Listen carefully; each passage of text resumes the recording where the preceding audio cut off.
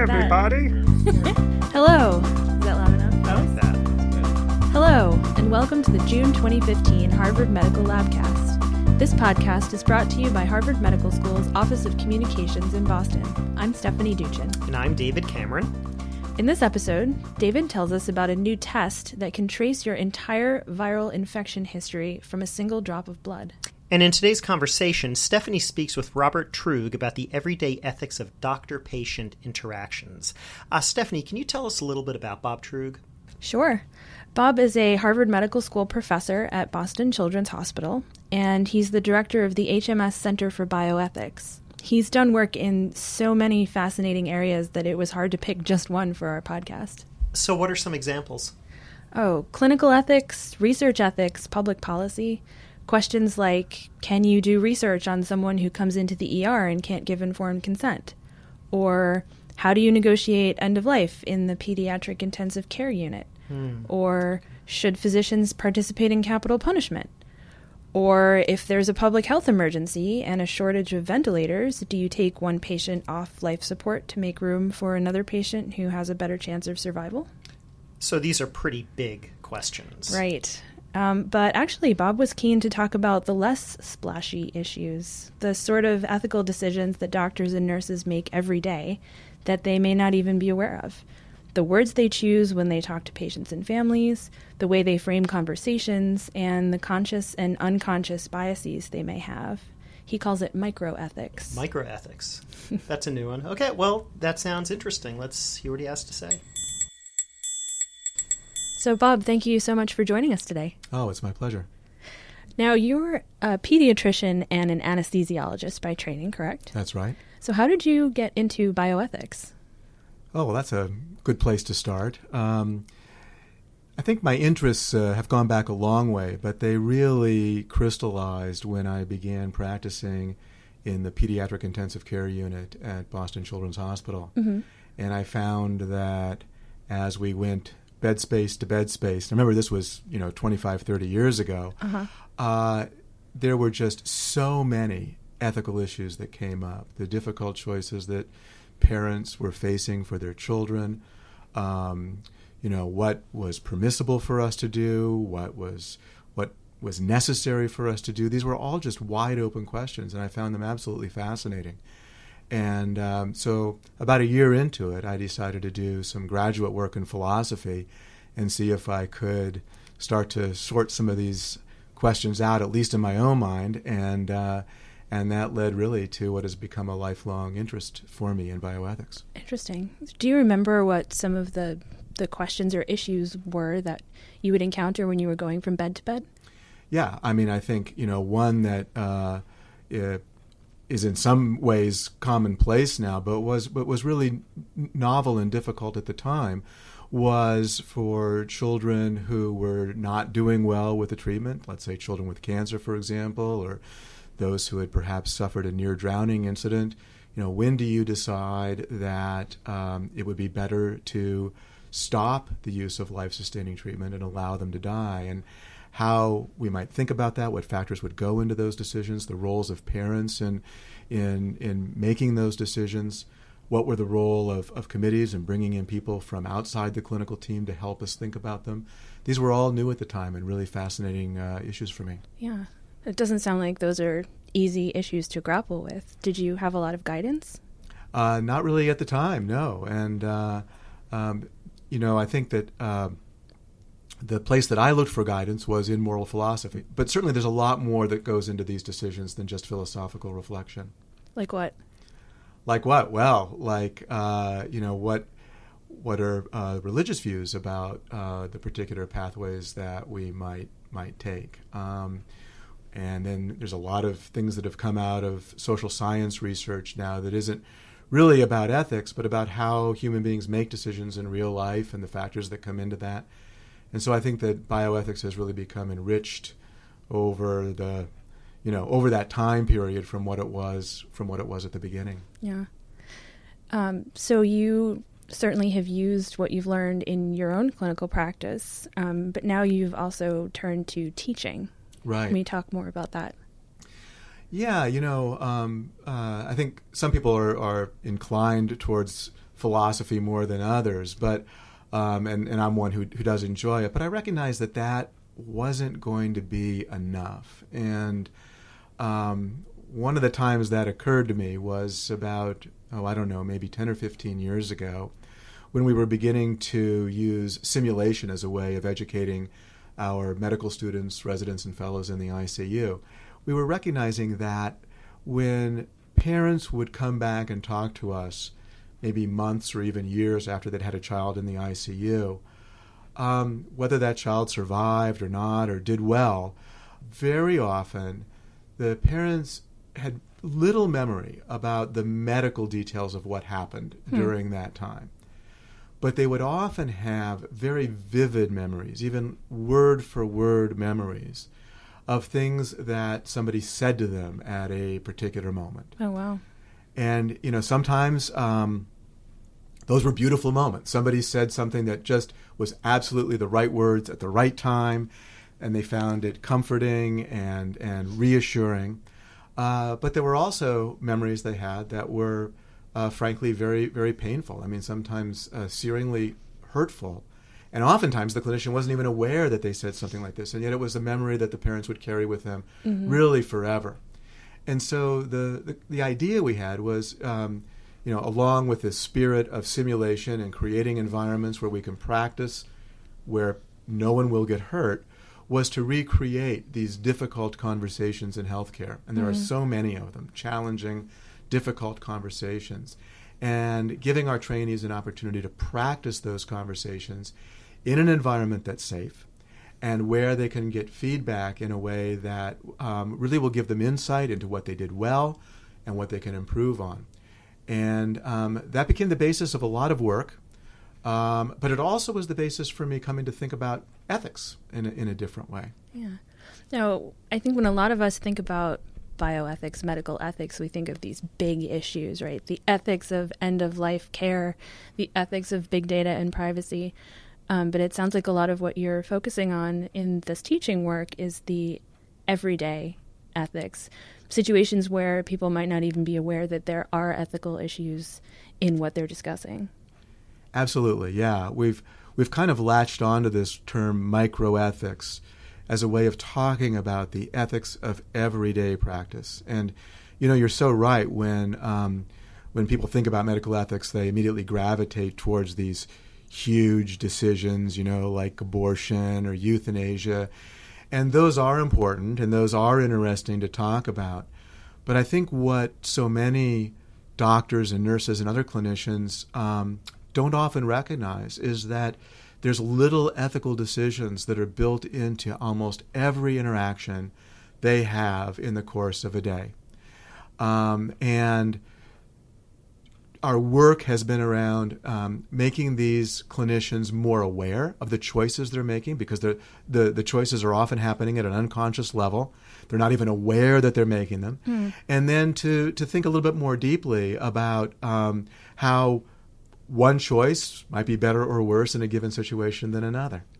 Now, in your classes and your workshops and your consortium meetings, what are the sort of things that you're trying to help people become more aware of, and what are some of the skills that you're hoping that they'll be able to build to take with them into these conversations? Right. So I think there's several levels that we're operating, and many of the issues have to do with the biases that we bring to these conversations. Some of the biases are conscious. They're ones that we know about, and many are unconscious, and we're not even aware that we're bringing them in. If we talk about our conscious biases, one of the gold standards that has been taught is that we should be value neutral when we talk to families. And I'm not so sure that that's actually the right way to go about it, because, if you come into a conversation and you have strong views about what the right thing to do is, and then you try to hide those views, it can be very confusing for the patient that you're talking with. Because if they try and hide a bias, it can leak out in ways that a patient can pick up on? Yeah, it's not the way that we normally interact with each other. We don't, when you're having a genuine conversation with another person, you're not pretending that you don't have views about things. And so I think it forces us into a false kind of interaction that really isn't us at our best and not what we really owe to patients that we're talking with. Yeah. So one of the things that we're exploring in the workshops and the trainings that we do is, whether under some circumstances it may be permissible, even preferable, for the clinician to go into a conversation and own their views, their values, their preferences, and say to the family, I happen to think about the issue this way. Let me explain the options to you as best I can, but I would encourage you to talk to my colleague who I know has very different views about what people should do in this situation. Now, that's assuming that you're aware of the bias that you have. It sounds like that's not always the case. Right, and I think the much more difficult problem are the unconscious biases that we will bring into these conversations. There was one example I'll just share with you because it was such an aha moment, I think, for all of us who were in the room. There was a very experienced specialist in maternal fetal care, and we were practicing with actors the conversation that she has many times a week, which is about whether a woman should get an amniocentesis to confirm some findings that were seen on ultrasound. Mm-hmm. And at one point, our actor patient asked the physician, what would you do if you were me? And the physician said, well, I would, of course, have the amniocentesis because information is always good. And the actor, and this is where actors can be so talented and so helpful, she said, well, but if I don't have the information, then I don't have to make a choice. And if I have to make a choice as to whether I'm going to terminate this pregnancy, then how am I not going to feel like I'm playing God? And the conversation went on, and then we at the end of it, we were debriefing it and talking about what had gone on. And for the physician, this was such an insight because she really does carry the unconscious bias that information is always good. And so really for the first time in her long career, she saw that, for some people that's not necessarily true. And, I think that will forever change how she has these conversations. And I'll tell you, it was an aha moment for me too, because I'm exactly that kind of person as well. I always assumed that, we would all want more information. And it changed by even not being in the conversation, but by watching her have that conversation. It was an incredibly insightful moment for me also. So what are some other skills or choices that clinicians make when they're having these kinds of everyday difficult conversations with their patients? One place where I think clinicians are making ethical decisions on the fly, moment by moment, is often in the way that decisions either get framed or the words that are used to describe the decision. So, by framing, for example, if I'm talking to somebody about a procedure that I think they should have, I'll say something like, most of the time, this procedure is successful. Mm-hmm. If it's a procedure where I'm thinking, it's probably best if they don't have this, say, there's about 30% of the time that this really doesn't go very well. Now, both can be factually correct, and yet just by framing it one way or the other, I'm going to have enormous influence over the decision that this patient is going to make. Mm-hmm. And it's not that that's necessarily a wrong thing to do. I think that patients do look at us for advice and recommendations, but we should at least be aware that it's happening, and most of the time it's happening at a completely unconscious level. Another example is the way that word choice will often show up. And an example that I often use, if you think about a clinician who's counseling a woman, let's say, possibly about termination of pregnancy, the words that you use are going to be incredibly powerful in that context. Do you talk about a woman or a mother? Do you talk about a baby or a fetus? I've watched clinicians ask, for example, does your baby have a name yet? Which of course is a powerful way of personalizing the pregnancy. For many clinicians, these will just come to their lips automatically, and I think there again, just being aware that it's happening is the first step towards thinking about ways that we might do it better. So earlier you mentioned the epiphany that someone in one of these workshops had when she realized that not everyone agreed with her that more information was better. And then you also described the power that word choice can have. It sounds like a part of these discussions is an empathetic understanding that the person you're talking to might not be on the same page as you. Right.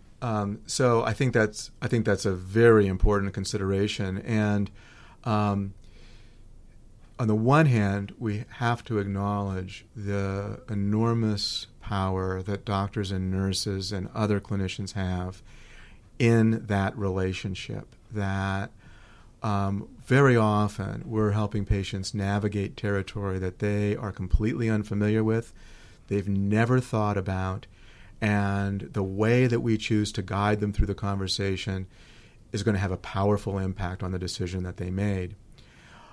And we need to be very careful about paying attention to that power and recognizing the appropriate limits to that power. Yeah. So you didn't have a lot of guidance when you were getting started. Now it sounds like people who are in the Harvard community or perhaps elsewhere have increasing resources available to them to navigate this kind of everyday conversation that they're having with their patients. What is the future of all of this as it continues to grow, do you think? Well, I think at a couple of levels. First of all, experiential learning is becoming recognized correctly, I think, as much more powerful than didactic learning. And so we are fortunately, I think, moving away from the idea that you learn by lectures and you learn much better by experience. More specifically, with regard to the fact that I teach ethics, I think we're recognizing that those big picture ethical dilemmas that we started the conversation with are important, and we are teaching those things, but that used to be exclusively what we taught. Mm-hmm. And so now we're building in more opportunities to think about microethics, to practice the difficult conversations, and to learn from them. They're both valuable, they're both important, but I think we need to bring both into the curriculum where they haven't been there before. Never too early and never too late to learn it either? Yeah, I think that's really true. So who do you hope will think about these kinds of skills and issues? Well, we're certainly building it into the medical student curriculum now, as well as the curriculum for residents and fellows. How do you bring new ways of thinking to more senior faculty? I think is an interesting challenge. One way that we've found valuable is to invite senior faculty to participate in our workshops and share the wisdom of their many years of practice. And that serves two purposes. First of all, almost all of them do have a lot of wisdom to share.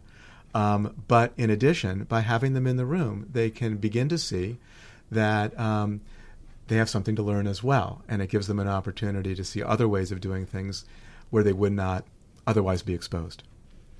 Are there people outside the medical community who can learn this too? I mean, I'm thinking about patients. I think another important facet of looking at ethics in general and the patient-physician relationship in particular in this new way, and hopefully, with podcasts like this one, is to educate the public a little bit about what's going on in those conversations. That the patient is always the other half of this conversation, mm-hmm. and is often on the more vulnerable side of that conversation. And I think to have a greater appreciation of the dynamics of what's happening and of the ways that choices are being presented by the doctors and nurses they're talking with, I think can help to empower patients and help them to make better choices for themselves and for their own lives. I think that's a really empowering message that we can send to patients, to families of patients, to doctors, nurses, and everybody who's thinking about going into those fields. Thank you so much for sharing your thoughts with us today. Oh, thank you so much for the opportunity. It's been a pleasure. And now for this month's abstract. What is in a single drop? Well, when it comes to your blood, a vast historical record of every virus you ever crossed paths with. It's all there. The problem is that using traditional methods, if you want to know if you have a specific virus, you have to run a specific test. HIV, Hep C, each requires its own assay. Now, Stephen Elledge, a geneticist at Harvard Medical School and Brigham and Women's Hospital, reports in the journal Science that he and his colleagues have developed a platform called VirScan that can determine past exposures to more than 1,000 strains of virus from 206 different species, all from a single drop of your blood. What's more, the test only costs $25. Now, the test is currently only available as a research tool, but it has obvious clinical benefits for patients down the road. VirScan can also give a tremendous boost to epidemiological studies. Researchers could test populations of patients who have particular autoimmune diseases or cancers to see if viruses are contributing to these conditions. As Elledge himself admits, there are applications to this that he and his group haven't even dreamed of yet. This podcast is a production of Harvard Medical School's Office of Communications, thanks to our producer, Rick Grollo. To learn more about the research discussed in this episode, or to let us know what you think, visit hms.harvard.edu/podcasts. You can also follow us on Twitter, where our handle is @HarvardMed, or like us on Facebook. Now we'd like to leave you with a thought by Walter Gilbert. Why do we do basic research? To learn about ourselves.